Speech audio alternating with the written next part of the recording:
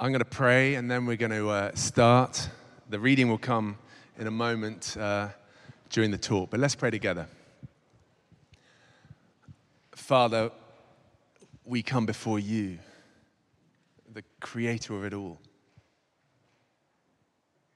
Lord, may we never get bored of recognizing the privilege that is. May we never take it for granted that you, the living God, invites us to draw near. And that is what we do when we pray. You welcome us into the throne room of heaven. And it's where we're gathered now. And so we ask that you would speak to us through your word, that you would be with us, that you would teach us about prayer. And more importantly, move us to pray more. Make us into intercessors. For the sake of this world and the glory of your name. Amen. So we're in a month of prayer, and we're looking today at intercessory prayer. Intercession means praying for others. And throughout Scripture, we are commanded, it's not just good advice, we are commanded to pray for other people. 1 Timothy 2, verses 1-4 says, I urge then, first of all, that petitions, prayers, intercession, and thanksgiving be made for all people, for kings and all those in authority, that we may live peaceful and quiet lives in all godliness and holiness. This is good and pleases God our Savior, who wants all people to be saved and to come to a knowledge of the truth. The truth is, I shouldn't actually be doing this talk right now. I wasn't on the schedule to preach today because Will, our wonderful warden, Will Joston, was due to preach. But as I mentioned earlier in the service, Will and Jen are pregnant. They're 20 weeks pregnant. They're 5 or 6 weeks ahead of us.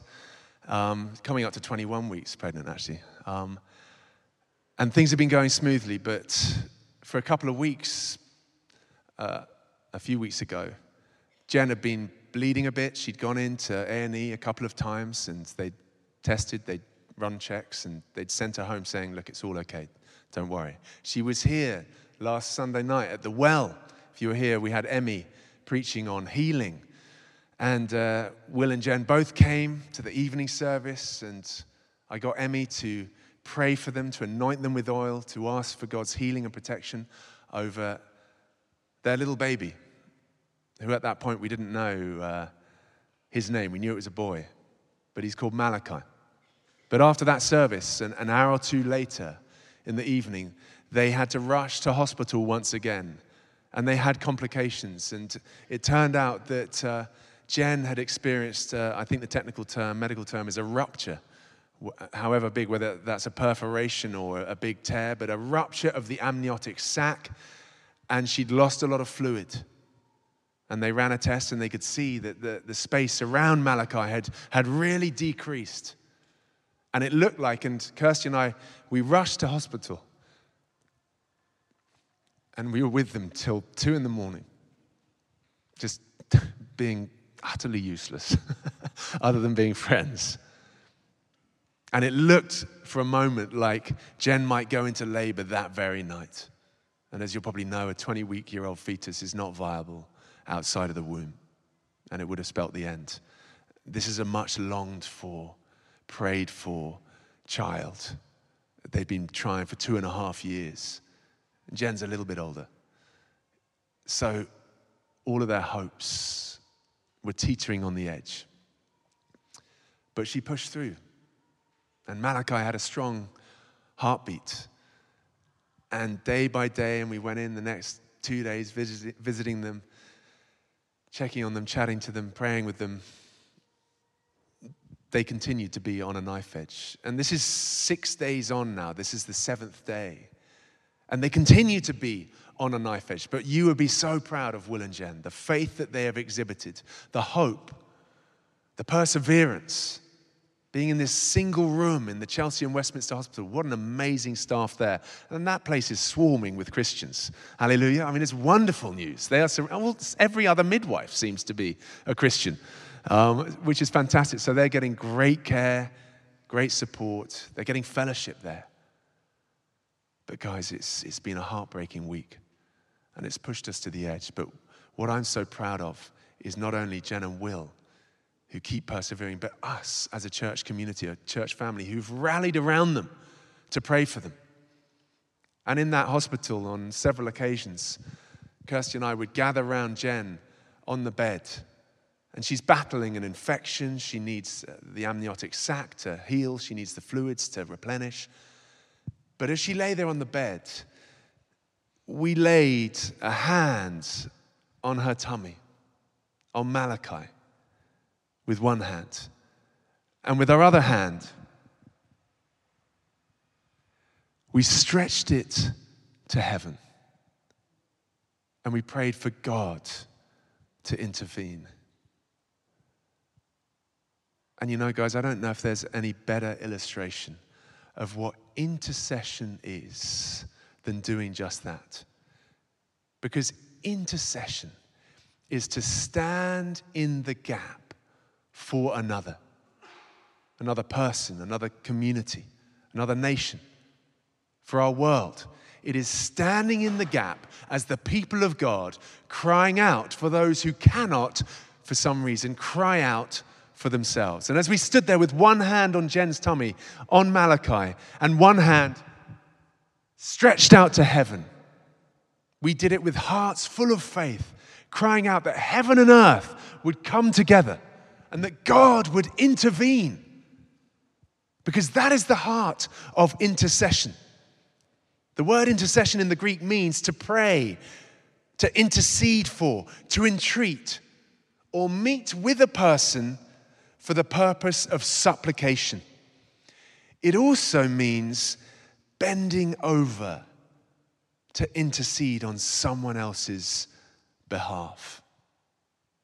What a beautiful picture.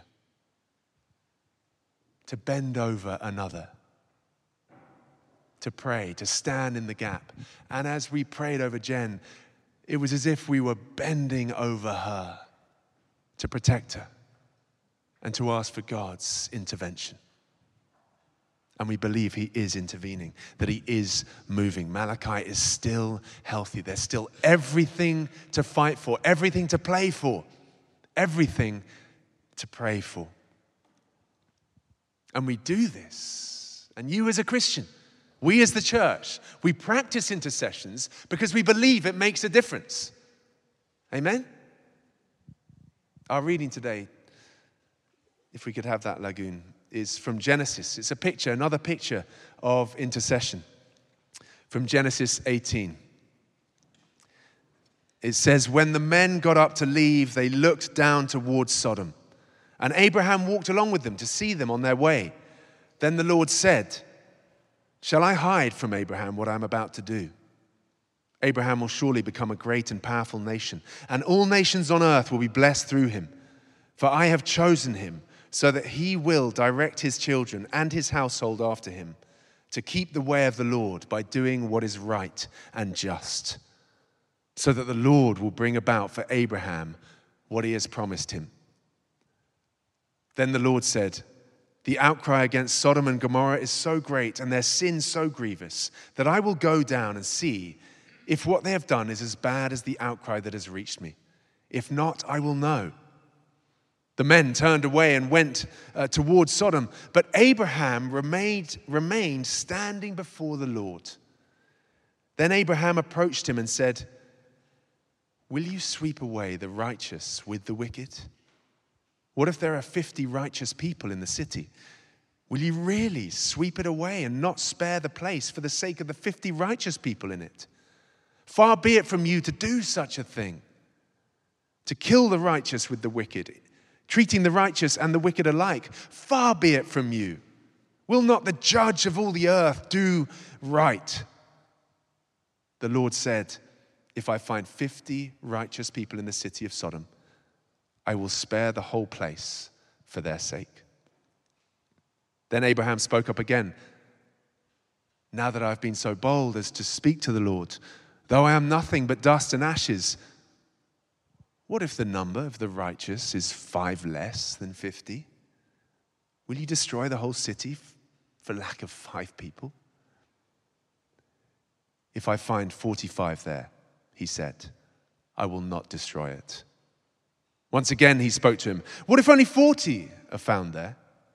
He said, for the sake of 40, I will not do it.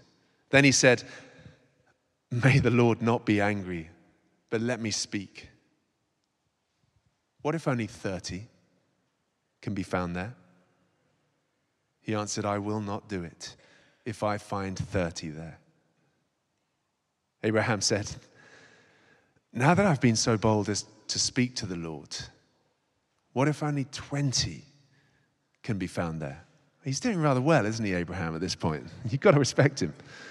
And the Lord said, for the sake of 20, I will not destroy it.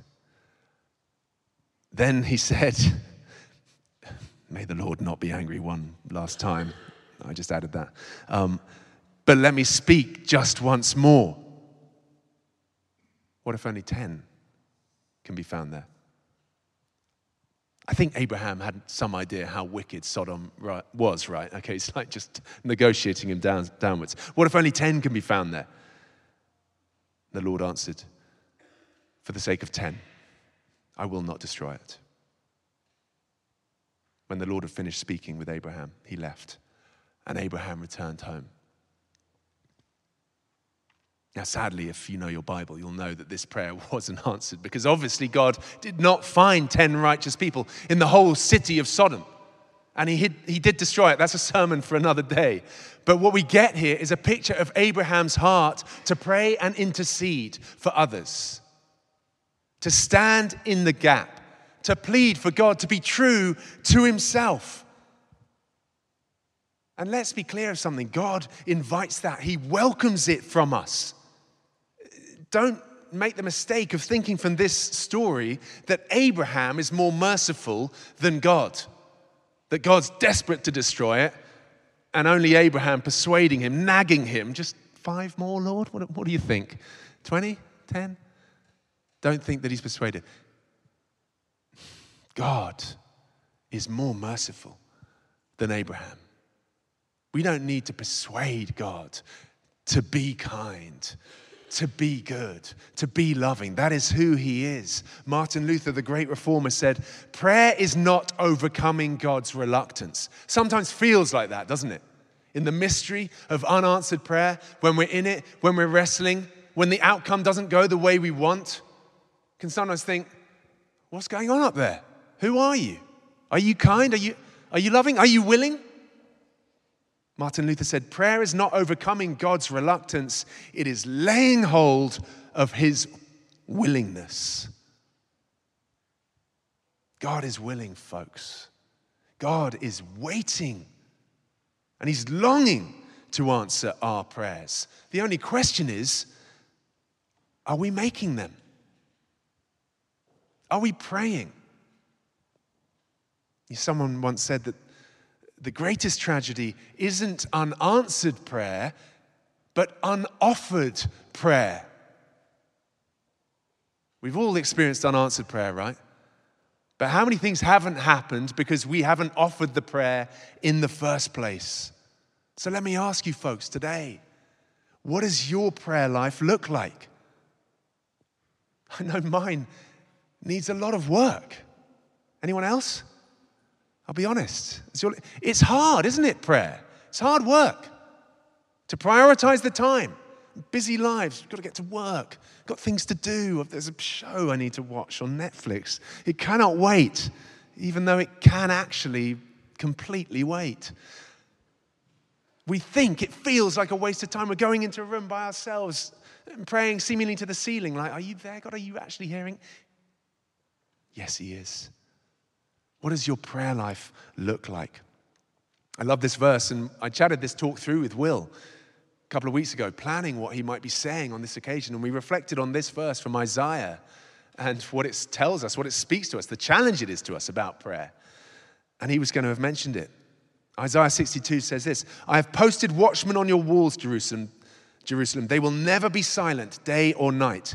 You who call on the Lord, give yourselves no rest and give him no rest until he establishes Jerusalem and makes her the praise of the earth.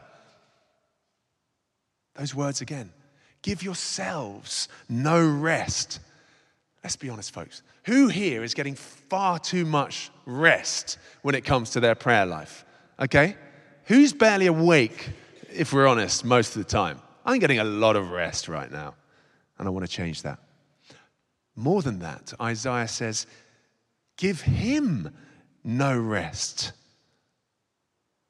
So let me ask you, does the Lord know the sound of your voice?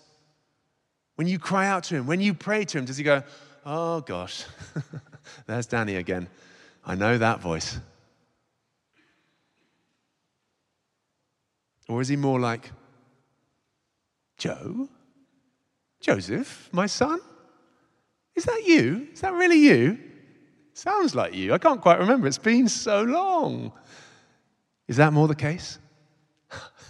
I was making a joke about Joe, but he's actually a very prayerful man. That name should have been me. Pat, is that you, my boy? I think he's forgotten what my voice sounds like often. The command is give him no rest, none. So hands in the air, folks, if you've been going too easy on God, if you've been letting him have far too many snoozes in heaven. Hands in the air, amen. Confession, this is part of it.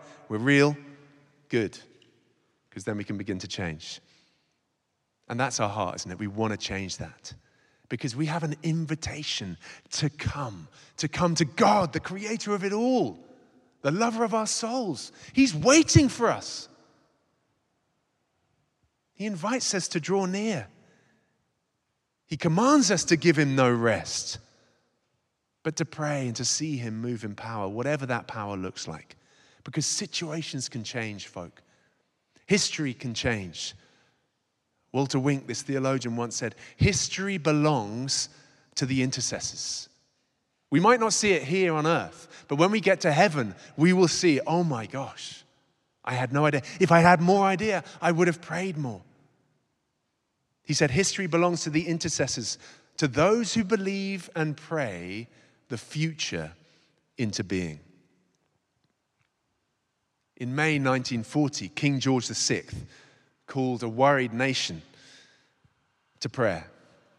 The previous 3 weeks had witnessed a relentless drive by the Nazi regime across much of Western Europe. Lightning-fast military maneuvers, blitzkrieg, had resulted in the capitulation of Belgium and the Netherlands, with France on the verge of surrender. Appearing unstoppable, the Germans had driven a wedge between the Allied armies, with the British now being squeezed towards the channel ports of Calais and Dunkirk. The destruction of the United Kingdom's professional soldiery appeared inevitable. Churchill's government and the Royal Navy made plans for an evacuation. Only a miracle could save the trapped Allied soldiers. It was against this backdrop that His Majesty, King George VI, requested that the nation turn to God in a spirit of repentance and plead for divine help. The population responded en masse. In cathedrals, churches, mission halls, and private homes, thousands turned to God and sought deliverance. Their prayers were answered. Storm clouds filled the skies above Dunkirk, preventing the Luftwaffe from attacking the besieged British forces. And the calmness of the English Channel allowed a flotilla of small boats, maybe that dinghy Amuti was talking about, to join the Royal Navy in the evacuation of over 300,000 British, French, and Belgian troops. Operation Dynamo was a resounding success. Light would continue to shine against the forces of darkness. There were extraordinary scenes across the country on that day, the 26th of May, 1940. Thousands of people quietly queued to attend services and prayer meetings. The response to the king's call was remarkable. In some places, churches were unable to cope with the numbers attending special services. Who wants to see that at St. Peter's? Us unable to cope with the numbers. Hallelujah. Amen. Well, bring a friend next week and we will begin to struggle. That's where we want to be. We want to be struggling on all fronts. Reflecting on these events and several other days of prayer held during the Second World War, the Bishop of Chelmsford remarked, if ever a great nation was on the point of supreme and final disaster and yet was saved and reinstated, it was ourselves. It does not require an exceptionally religious mind to detect in all of this the hand of God. Folks, we are called to pray for others. In a moment, we will pray for Will and Jen and Malachi and other needs.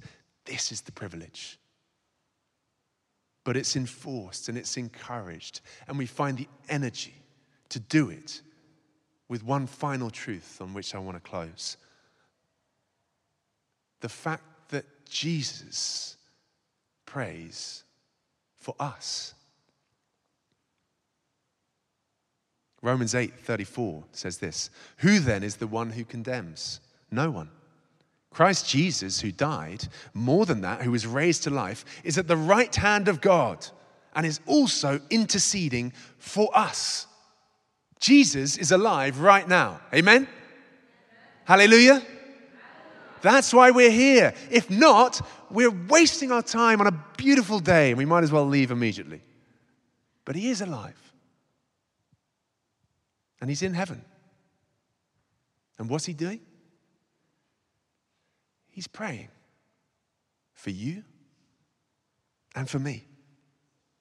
He's fulfilling his priestly role of joining heaven and earth together, of being that mediator, bringing us one to another. He's praying that we'll stand firm. He's praying that we'll continue to run the race, fight the good fight, that we'll keep the faith. Are you struggling today? Do you need help in some way this morning? Are you looking for encouragement or hope or more power in your life to know God with you? Well, ask Jesus to pray for you because the Father never refuses him. Therefore, he is able, Hebrews tells us, he is able to save completely those who come to God through him because he always lives to intercede for them. And it's not just Jesus, folks. It's a Trinitarian event. The Holy Spirit is at it as well. In the same way, the Spirit helps us in our weakness. We do not know what we ought to pray for, but the Spirit himself intercedes for us through wordless groans.